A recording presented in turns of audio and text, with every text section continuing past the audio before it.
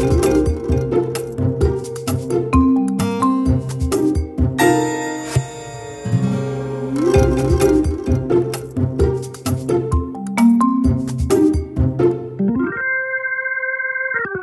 to Managing Marketing, a weekly podcast where we discuss the issues and opportunities facing marketing, media and advertising with industry thought leaders and practitioners. Today I'm sitting down again with the commercially savvy, hands-on agency finance director Nick Hand to discuss the best and the worst of timesheets. Welcome back, Nick. Thank you, Tara. Good to be back.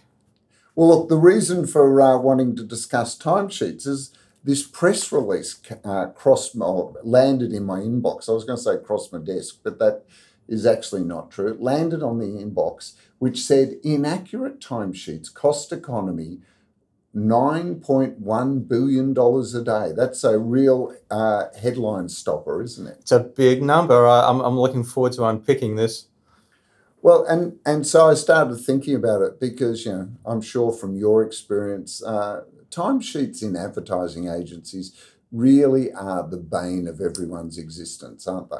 They are, particularly in a creative industry where you're asking people that aren't necessarily the most organised individuals in the world to make sure that they're accounting for every 30 or 60 minutes that they work on a timesheet in a system that does tend to present its own share of problems. Yeah, well, and as you say, 30 and 60 minutes, not 10 and 15 minutes that you might see in a law firm or an accounting firm, right? Which always makes me laugh because there's no such thing as a 6-minute job or a 10-minute job. Everything takes at least 30 minutes, but we'll let the legal firms have that. I just remember as a creative in agencies, every week there'd be some poor accounts person rushing around the creative department saying, where's your timesheets? Where's your timesheets? And everyone would go, yeah, I'll get to it, but never did. Yeah, nothing's changed. What is, from a finance point of view and a management point of view, what is the purpose of timesheets? When creative people especially don't want to do it, what is the purpose? Well, beyond the obvious of a method to invoice a client for goods and services, it's a management tool for the agency leaders to work out where the productivity lies. So who's doing the work?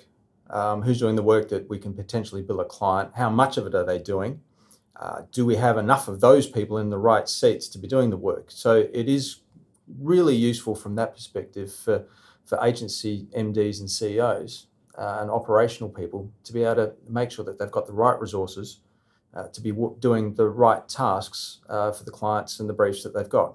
Yeah, because it's probably something that a lot of people in advertising don't think about. No. Is that there is absolutely a need to manage the resources available. I mean, it's not like agencies run with a large number of resources just on standby, do they? No, and unfortunately, I think a lot of clients think that there's people sitting around twiddling their thumbs, waiting for a brief to come in, and then get engaged on that. That's not the case at all. There's always, in any business, a demand for scarce resources, and that's the same in an agency. And management need to know, well, what are the people that we need for the tasks that we've got coming up, and the timesheets are critical to help manage that process. If we don't know what people are doing and who the productive people are, then it's very difficult to make sure you've got the right workforce in place at the right time. Because timesheets also have to be done by people that are not billable, the non-billables, which includes finance directors, doesn't it? Yep. And the accounts people, the receptionist, the EAs. There's actually quite a few people, probably less these days with technology, but there's still a significant number of people inside a creative agency that are not actually billed to the client. Yeah, absolutely. You need to know what tasks people are working on, even as you say at in the back office functions, to know if you've got the right people doing the right things at the right time. Yeah, and I remember as a creative, creative people especially, were really annoyed because the average creative person could be working on 3, 4, 10 clients, depending on the agency. But they'd be inclined to be really annoyed with the account people not finance people, the account management people.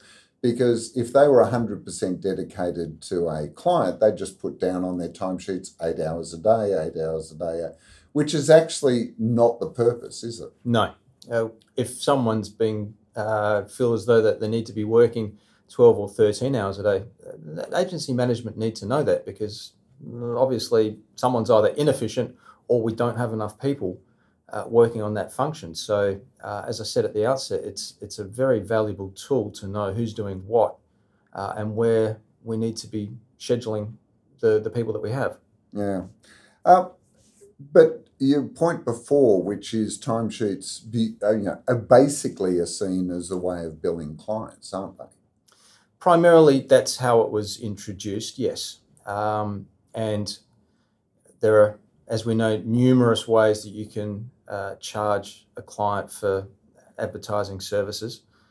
Timesheet seems to be the most popular, and I can understand why it's the most popular. It's easy to understand. A lot of marketers at clients understand it. They work hard and they get paid effectively by the hour for the job that they do. So they know what they get paid and the value of an hour. So when they see an agency rate card or they see an agency quote with the agency people working how many ever hours on a retainer or on a project, they can understand, okay, I sort of get why that task takes as long as it does, because I understand how much work's involved. So it's popular from the fact that it's easy to manage or easy to understand from the client's perspective. It's easy to compare. If you've got a number of agencies on your roster or effectively all doing the same thing, you can compare from one agency to the other.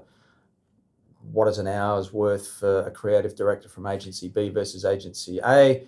And also, it's relatively easy to manage, and anyone can sort of pick it up and intuitively know that a quote has 5 hours at $100 an hour, then that's the bill that I should be getting. So there's a number of things going for it, but it's not necessarily the optimum way for a client to pay their agencies. Yeah, it's a unit of service, isn't it? Yeah.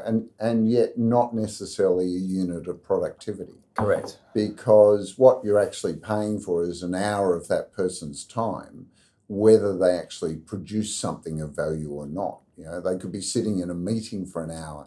And I always remember a client saying to me, their biggest complaint was that every time they called the agency, 6 people would turn up for the meeting and only 2 of them would talk and perhaps 1 would take notes. And they were wondering why they were paying for the other 2, which does diminish the overall value, doesn't it? Because it's very cost focused. It's about the cost of those people's time for that 1 hour meeting. Correct. And particularly in something as subjective as creative agencies' output, you're not considering the value of what the agency people are doing to the client's business. All it is just accounting for the time that they spend doing it, not necessarily what the output is, or more importantly, what the value of that output is to the client's business over time.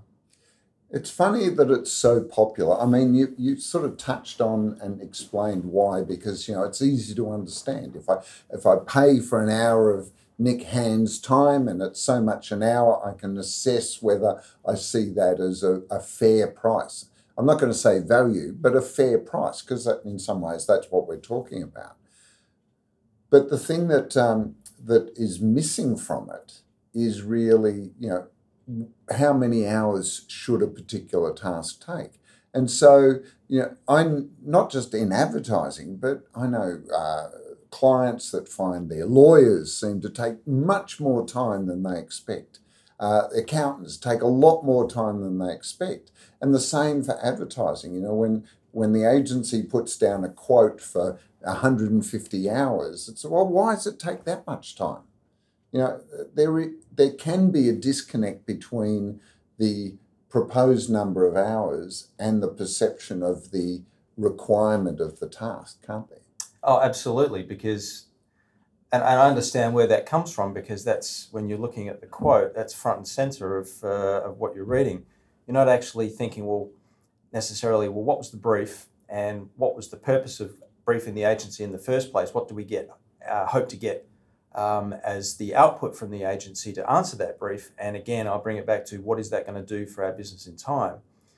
You're simply looking at, geez, that's a lot of money. Yeah. As you say, 150 hours at whatever the hourly rate is. I'm not quite sure what that person's going to be doing or what those people are going to be doing without thinking of what the end goal is. You're always looking at the immediacy of what's in front of you. I think some ways the sort of commoditization of advertising compared to accounting firms and legal firms, because you can get lawyers cheaper, but you move down a strata of law firms, from the big end of town to the local suburban lawyer, or from the big accounting firm down to the local suburban accountant. Whereas I don't think marketers or advertisers or procurement see that there's a substantial difference in what's being done. Do you think that's fair, or am I being too harsh? No, I think that is fair to a certain extent, because certainly in the legal and accounting profession, there is lots of, as you say, commoditized tasks that can be done. If you've got to fill in an application for a tax rebate, then it's pretty clear that takes a certain amount of time to fill in the form that the government asks to be completed. And because it's a mechanical process, there really shouldn't be too much difference between legal firm A and legal firm B. And perhaps similarly, completing a tax return that's quite simple, there shouldn't be much difference between accounting firm A and accounting firm B. Where the different tiers, particularly in the legal sector that you're referring to, is when you need some specific advice about a particularly prickly legal matter. Or risk mitigation. Generally you're going to go to the practitioner that's got the runs on the board in that particular field. And given the potential penalties, if you don't get the right result, you're probably prepared to pay more for the right practitioner to manage that case. And so therefore, it's a lot easier for the purchaser to see the value in going for the high-profile lawyer rather than the local suburban lawyer. I think it's a lot harder to do that in advertising, and particularly in the creative agency space, because you are dealing with something that's subjective. In your legal example, you're guilty or you're not, or even if you're guilty, there's degrees of what the penalty is going to be. And it's very easy to understand how a certain lawyer might be able to reduce the penalty or get you off entirely. It's a lot harder to see the outcome from creative agency A and creative agency B being any different, unless you've got a particular affinity with the people that are the principals in those agencies, or they're going to be doing the work, and potentially they've got the runs on the board with other clients and other campaigns already. It's very difficult to see how one's going to be different from the other. There's different approaches to it, and certainly if it's a pitch situation, you're going to get 9 times out of 10 two completely different approaches. One may be you can't necessarily differentiate what's right or wrong, they're just different, but ultimately one will work, maybe the other one will work as well. You don't know that at the time, so it's very difficult to ascribe a higher value to one agency over another, because you're not necessarily sure what the result's going to be. The other thing when you said that, when you mentioned the pitch, right, is that it seems that in law and accounting, people are not as quick to change firms as they appear to be with agencies. I mean, I think the latest number is that tenure for agencies is 3 to 4 years. Whereas I'm sure if we look at the big accounting firms and law firms, they probably hold their clients for a lot longer. And that perhaps that's a function of, people feeling like they've gone to an expert, whereas everyone feels that they understand advertising. Could be one of the functions that are happening there. But for all of this of clients feeling like agencies put too many hours, it's interesting because there's only really been a couple of big cases of timesheet fraud in the advertising industry. I mean, the one that stands out, and it's more than 15 years ago, was famously Ogilvy and the US government, where the agency or two of the staff members were actually convicted in the US of timesheet fraud for, let's say, enhancing the timesheets to justify the fees being charged. But beyond that, it doesn't seem to be as widespread as people would make out. No, I don't think it is. I would say that there's probably non-intentional misstatement of timesheets, because the longer you leave filling in your timesheet, the less accurate you're likely to be.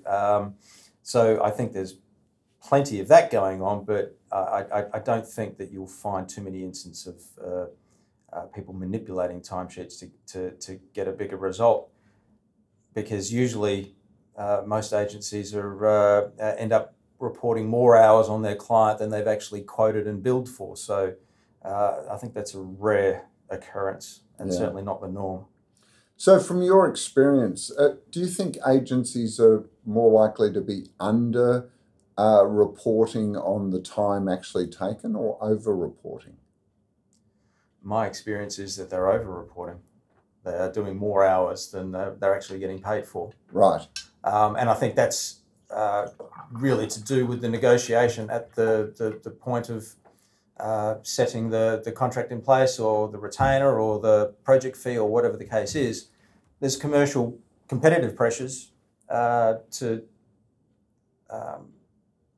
quote a price that is going to be palatable to the client, and I think in most instances that's under what the agency would actually like to charge. So on that basis, this press release from Tribes AI, they said they've looked at missing or inaccurate timesheets as being estimated to be costing businesses $50,850 US per employee per day. I mean, what do you think about that? Well, I would say that that's then on top of the time that they were actually already recording. So if they were already recording more hours than they can actually bill the client, it would not surprise me if there are inaccuracies that go to those that extent. Yeah, they're saying an average of 21.5% of the billable time is being missed because of traditional timesheet mechanisms. Yeah, I believe that. I think very rarely do you get an employee in an agency that diligently records their time every 30 minutes or every time. I know some of the art workers used to do it because they've had so many jobs across their desk over the course of a day that if they don't keep a running tally of what they're doing, they'll never keep track of it. But generally, they're the outliers, and most people are doing their timesheets once a week, maybe once every 2 weeks, in some cases once a month if you're lucky, and your ability to go back and remember with any degree of accuracy what you've done in those instances is very difficult. Look, you're absolutely right, and particularly in the creative industries, and I don't just mean the creative department, but the number of casual conversations that happen throughout the day that never hit a timesheet system must be phenomenal. I mean, I know from my own experience, passing in the hallway and suddenly a 5-10 minute conversation around a particular project, it's not going to appear on the timesheet. Yeah, and I think the press release you're referring to also had something in it about the email culture that we have. Once upon a time, before emails, communication was a lot more formal. Someone called you, or there was a typewritten memo that was delivered to you and requesting something. So you'd spend time reading that and thinking about your answer, and then you'd spend another 30 minutes formulating a reply. The current quick fire, rapid communication of email to everyone, of email and the instances of chat apps and those sorts of things just makes that problem even worse. Is that it's so difficult to keep track of every aspect of correspondence or communication you've had with every single client or every single job. It's a nightmare. I understand why these things are inaccurate, because you just simply cannot, in today's fast-paced environment, record absolutely everything that you've done. It's impossible. Well, earlier today I was having a conversation with an agency, and the account director was very happy because they'd got their inbox down from 300 emails to 10 and felt that was a huge achievement. And I turned around and I said, let me just check. Oh, yeah, I've got just under 11,000 emails, but they do go back to 2011. So if there's anyone listening to this and I haven't responded, it'll be in that 11,000 somewhere. I'll get to it soon, yeah. One day soon. But it's interesting, isn't it, that this company, Tribes AI, have chosen to use technology and artificial intelligence to link all of the technology that surrounds us to actually then track timesheet hours. I mean, it's an interesting concept because, you can imagine if it's your mobile phone, your email, your computer, your calendar, all of these things, it would start capturing a lot of time that would get missed on either the manual. I don't think any agency uses the sort of clicker, do they? The timesheet clicker that you have to click every 10 minutes or 15 minutes? No, I think many have tried, but they gave up pretty quickly. Yeah. So, there is something in the idea. I'm just not sure whether it's going to be, 100% accurate. Look, I think anytime you can use technology to help solve a problem, you're more than likely going to improve the accuracy. It's not going to be 100% accurate. Absolutely not. The instance where creative director and their strategy director get together in the corridor and sit down in an empty meeting room and talk about the brief that they've just received for a couple of hours on spec, that's not going to show up in any email or show up in any calendar entry. So that's not going to get recorded. So you're still relying on a manual entry to capture that time. But everything else that you've mentioned that potentially might otherwise not end up in the timesheet, if that can be captured automatically by a piece of technology, I think that's a step in the right direction, absolutely. And it's interesting because I think it's 3 or 4 years ago, there was a study in Harvard Business Review that actually laid the lost productive time at the feet of the email system. And so, any system that can then at least capture the emails that you've sent and allocate those to a particular job or a particular client has to be an improvement on, just someone having to remember how long. Though I have to say, sorry, I just remembered, I do remember getting a lawyer's bill, and there was like 45 minutes for an email, and I went back and looked at it, and it was about 3 sentences. I'm just not quite sure how they could spend 45 minutes writing me a 3-sentence email, but that's beside the point. I'm sure there's many ways of justifying that, but yeah, let's not go into that. I just paid it. Yeah, probably best. Yeah, but so let's assume these numbers are right. Let's assume that the average agency person is currently under recording their timesheets by, it says 21.5 on average, but let's say 20%. I mean, that's 1 day a week that they're under recording. Yep. So what's going to happen if suddenly the agency is now identifying that extra day of work a week that they haven't been billing previously? Well, first thing I'll probably try and do is go cap in hand to the client and say, you've not been paying us enough. Here's the timesheet data to prove it. We'd like to send you a bill for the additional charges. That's not a conversation that generally is going to go down particularly well after the fact. Well, particularly not when there's a retainer in place and there's an agreement around that, because there's many clients will say, hang on, we agreed the retainer, you've got to manage your overs and unders within reason. So that is not a winning strategy. What's it mean from the point of view of the finance director who's finding themselves writing off time that could never be that should be billed but can't be recouped. What does that look like on your P&L or your balance sheet? Well, it's frustration for a start, but what that will do is elicit conversations about why aren't we billing this?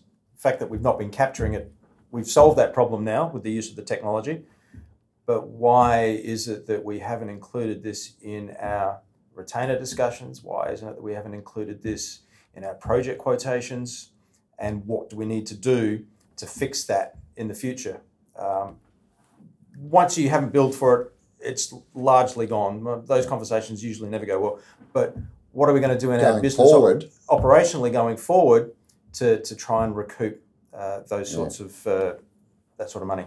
And you said the key word there for me, projects, because we hear and we see the large number of clients that don't want to be locked into retainers anymore, so they go to project fees. I mean, while the agency may know that they're going well over the allocated amount in the agreed project, it means that when they're quoting the next one, they will potentially be adding that 21.5% because they've now got more accurate data around the hours that it actually took. Yep.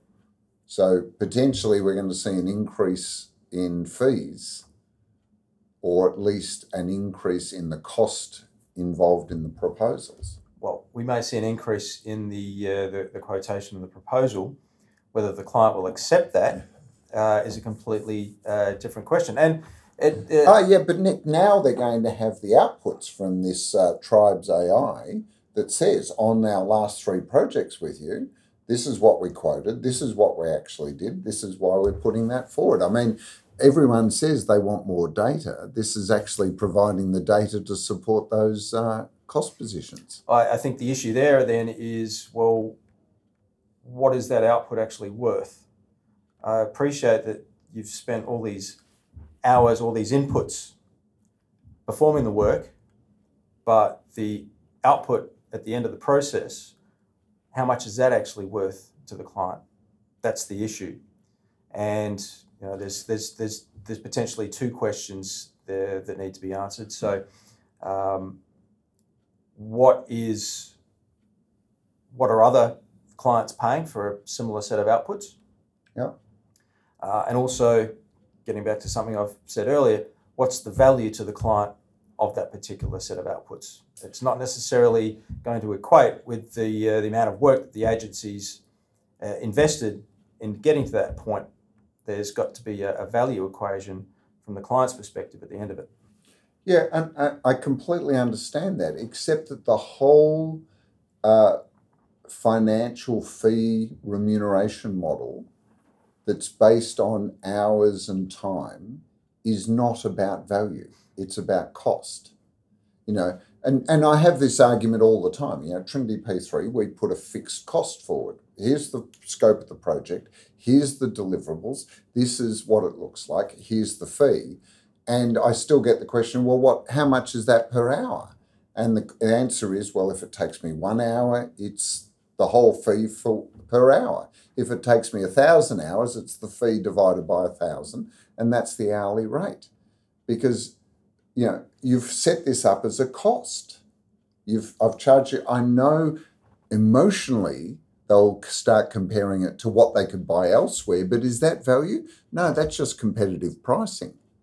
It only becomes a value equation when they look at it in the context of the value that it delivers to them, not the comparative price with other agencies. Yes, absolutely. And I also think these conversations generally go down well, provided that the agency's quote for time and materials, hours, lands within the budget that the client's got.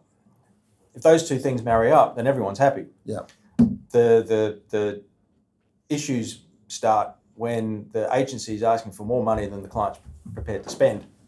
Yeah. Now, whether that is truly a budget constraint, well, this is all the money that the finance department has given me to play with, or the value conversation they've already considered and they don't believe that there's that particular campaign or that particular project is worth any more than the budget that they've quoted to the agency to respond on. That's where the problems lie. The agency can say, well, yes, but you're paying us to your argument, on a time and materials basis. This is the amount of time it takes. That only works when that aligns with the budget that the client's actually got. Of course, and they've set the budget either on a top-down model, which is this is my total budget and I've divided it by the number of projects or things I need to do, or a bottom-up model, which is this is what I need to achieve, this is the value of achieving those things, and so now I'll invest in them on that basis. And I would say the vast majority of marketers and agencies work on a top-down. Yeah. Budgets are set by what did we spend last year, can I get more or less? Yeah. But I've still got the same scope of work, so if I get less, I'm dividing a smaller pie amongst the number of things, so now I've got to shop round for a lower price. Yeah. None of this has got to do with the amount of time and the cost it takes. All that does is eventually they get a budget and then turn around and say to the agency, well, can you do it for this price? And the agency says no, because it takes 20, 30% more time to do that task for you. Yeah, and this is getting back to what we were talking about before. My experience is that agencies are constantly over-recording the hours that they're able to bill and always undercharging based on those timesheets. And then the report that we've got says that there's another 20% again that's not being recorded at all. Well, that's great. And what was it, $50,000 a person? Yeah, 51,000 approximately. Yep. US. And that's across US, UK and Australia. And that's all well and good, but is a client actually going to pay for that extra 21.5%? That's the question. It's great to say, well, the productivity is down by this, but who's going to pay for that? I think in the current climate, you're not going to get too many clients that will agree to, oh, you've underbilled me by 20%? Sure, yeah, well, here's a check for the $50,000 per person per year to make up for that. I don't think that's not an easy conversation.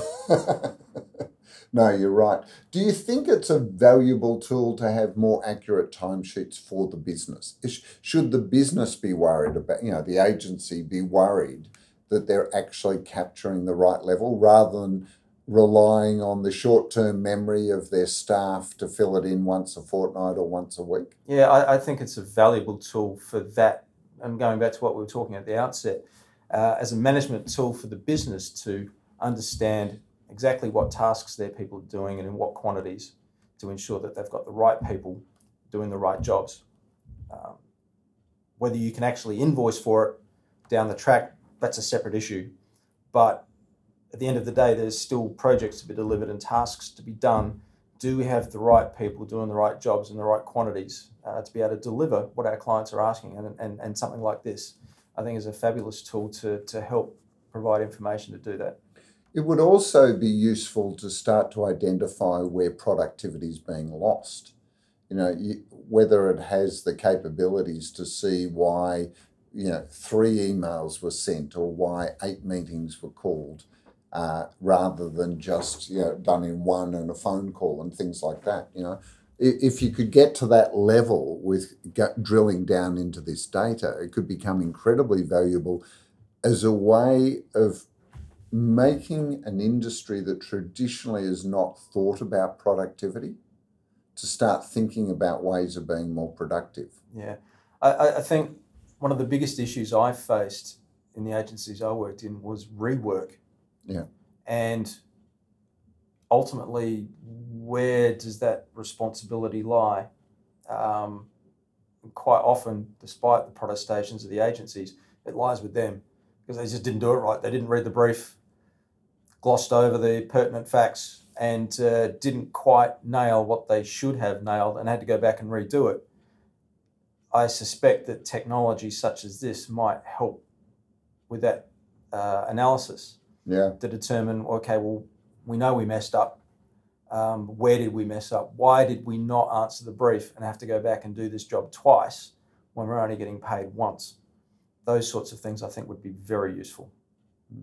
I remember sitting in my office when I was creative director, and observing the people in the agency, running around and around, being incredibly busy, but realizing that in many ways they were doing the same thing over and over again, expecting a different outcome. That tasks were done in this sort of cyclical approach, whether it's rework or rebriefing or whatever, when it seemed that, just less haste would have less waste, is the saying. Because invariably what limits an agency is either time or budget.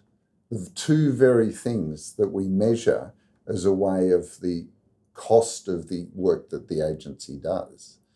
You keep doing it until you run out of time or you run out of budget. One of those two things is going to stop this constant approach.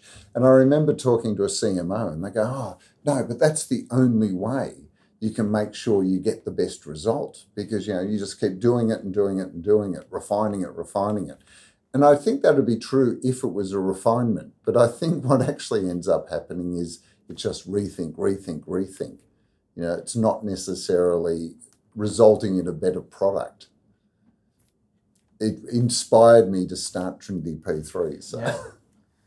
There's an interesting story. I don't know if it's true or not, and I don't even remember where I heard it, but of some French artist who had his work displayed in the Louvre, and they literally had to ban him from the museum because he would come in with his paintbrush and his boxes, and he'd step over the little rope that separated and constantly improve it. At some point, you've got to say, draw the line. This is good enough, and move on to the next thing. So I think that illustrates what you've just been talking about, that it is never going to be absolutely perfect. Let's get it to the point where it answers the brief and is going to solve the marketing problem of the client. Surely that's got to be good enough. Okay, Nick, so an AI solution to agency timesheets, yay or nay? Oh, I think yes. As I said, anything that technology-wise that's going to provide better information to both the agencies and their clients can only be helpful.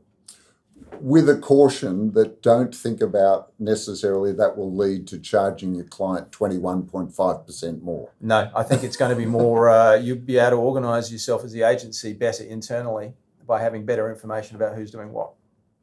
Well, look, that was that press release was from Tribes AI, so it'll be interesting to see how that goes. Nick, it's been great as always having this conversation. Thank you for coming by and having a chat on managing marketing. Oh, you're welcome. Thank you for having me. Actually, look, before you do go, in your experience, which particular area of the agency was always best at doing their timesheets on time?